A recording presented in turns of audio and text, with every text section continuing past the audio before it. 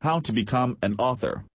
If you want to become an author, the first thing you must ask yourself is, why do you want to be an author? Are you composing for the sake of entertainment?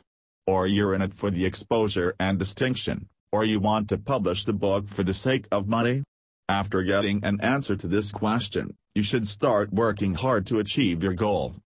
To become an author, you must have a vast knowledge of the things, so you should begin to read everything you can. You can start by reading some books, newspapers, magazines, blogs, etc. The next thing you are required to do is to enhance your writing skills. Another important task is to generate a unique and original idea to attract the inclination of the readers. After completion of your novel or book, try to get feedback by submitting some chapters to literary publications.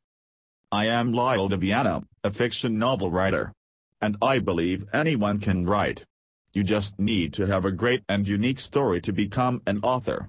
And for being a fiction novelist, you need to imagine a lot of scenes to develop a story.